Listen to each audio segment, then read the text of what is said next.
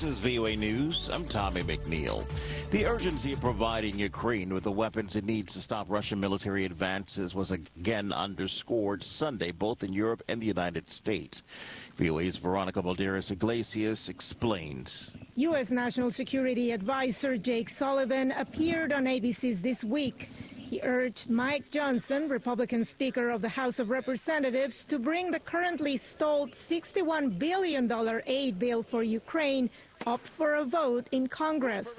Speaker Johnson, if he put this bill on the floor, would produce a strong bipartisan majority vote in favor of the aid to Ukraine. We saw that in the Senate, and if we can fill that shortage of bullets, Ukraine will stand up brave and courageous and take the fight to the Russians. Sullivan's remarks came a day after Ukrainians marked the 2-year anniversary of Russia's full-scale invasion of their country. Veronica Balderas Iglesias, VOA News, Washington. AP correspondent Rika Ann Garcia reports on Ukraine's worries about delays in Western military aid. Ukraine's Defense Minister Rustan Umerov says half of the promised Western military support fails to arrive on time. Speaking at an assembly in Kiev, he stressed that each delayed aid shipment complicates the task of military planners and ultimately costs the lives of soldiers.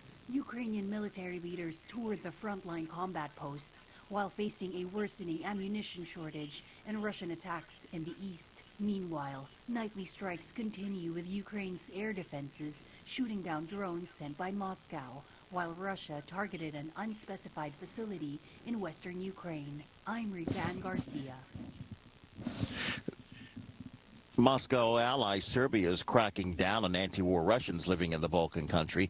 Serbia opened its borders in recent years, but now says that they're closing them to some. This is VOA News.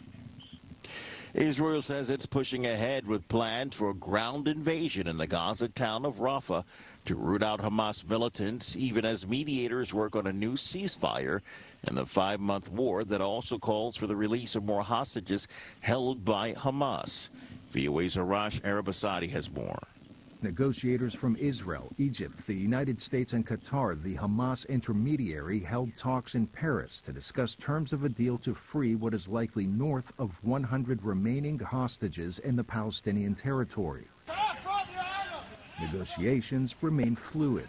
Israel's Prime Minister Benjamin Netanyahu told CBS News it's not clear whether a ceasefire and hostage deal would materialize from new talks in Qatar. Hamas says Israel has denied its main demands that include an end to the military occupation of Gaza. Arash Arabasadi, VOA News. The South Korean government is giving striking young doctors 4 days to return to work. It says they will not be punished if they return by Thursday, but warns they will be facing indictments and suspensions of medical licenses if they do not meet that deadline. About 9,000 medical interns and residents have stayed off the job since early last week to protect or protest a government plan to increase medical school admissions by about 2/3. The walkouts have disrupted the operations of their hospitals. The Vice Health Minister Park Min-soo said Monday that those who do not return to work by Thursday will be punished. West African regional bloc ECOWAS now saying on Saturday it would lift strict sanctions on Niger as it seeks a new strategy to dissuade military-ruled Niger, Burkina Faso, and Mali from withdrawing from the political and economic union. Reuters correspondent Alice Rizzo.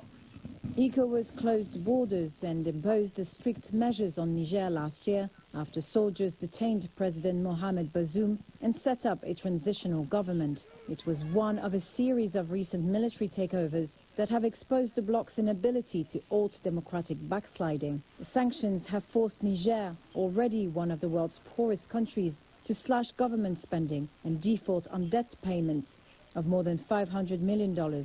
The decision to lift sanctions was done for humanitarian reasons, according to the communiqué.